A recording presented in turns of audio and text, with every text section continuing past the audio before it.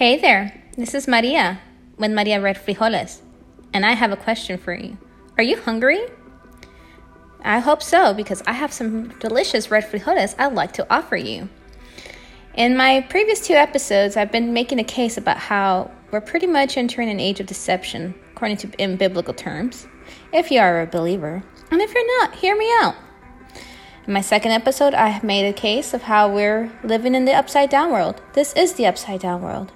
And now I'm going to walk you through how the truth is inverted in this world.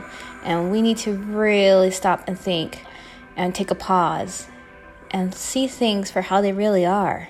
Because there's a lot of propaganda right now that wants us to let go of logic, throw it away, and just go with emotions. And let me just say, I have a lot of evidence to say no.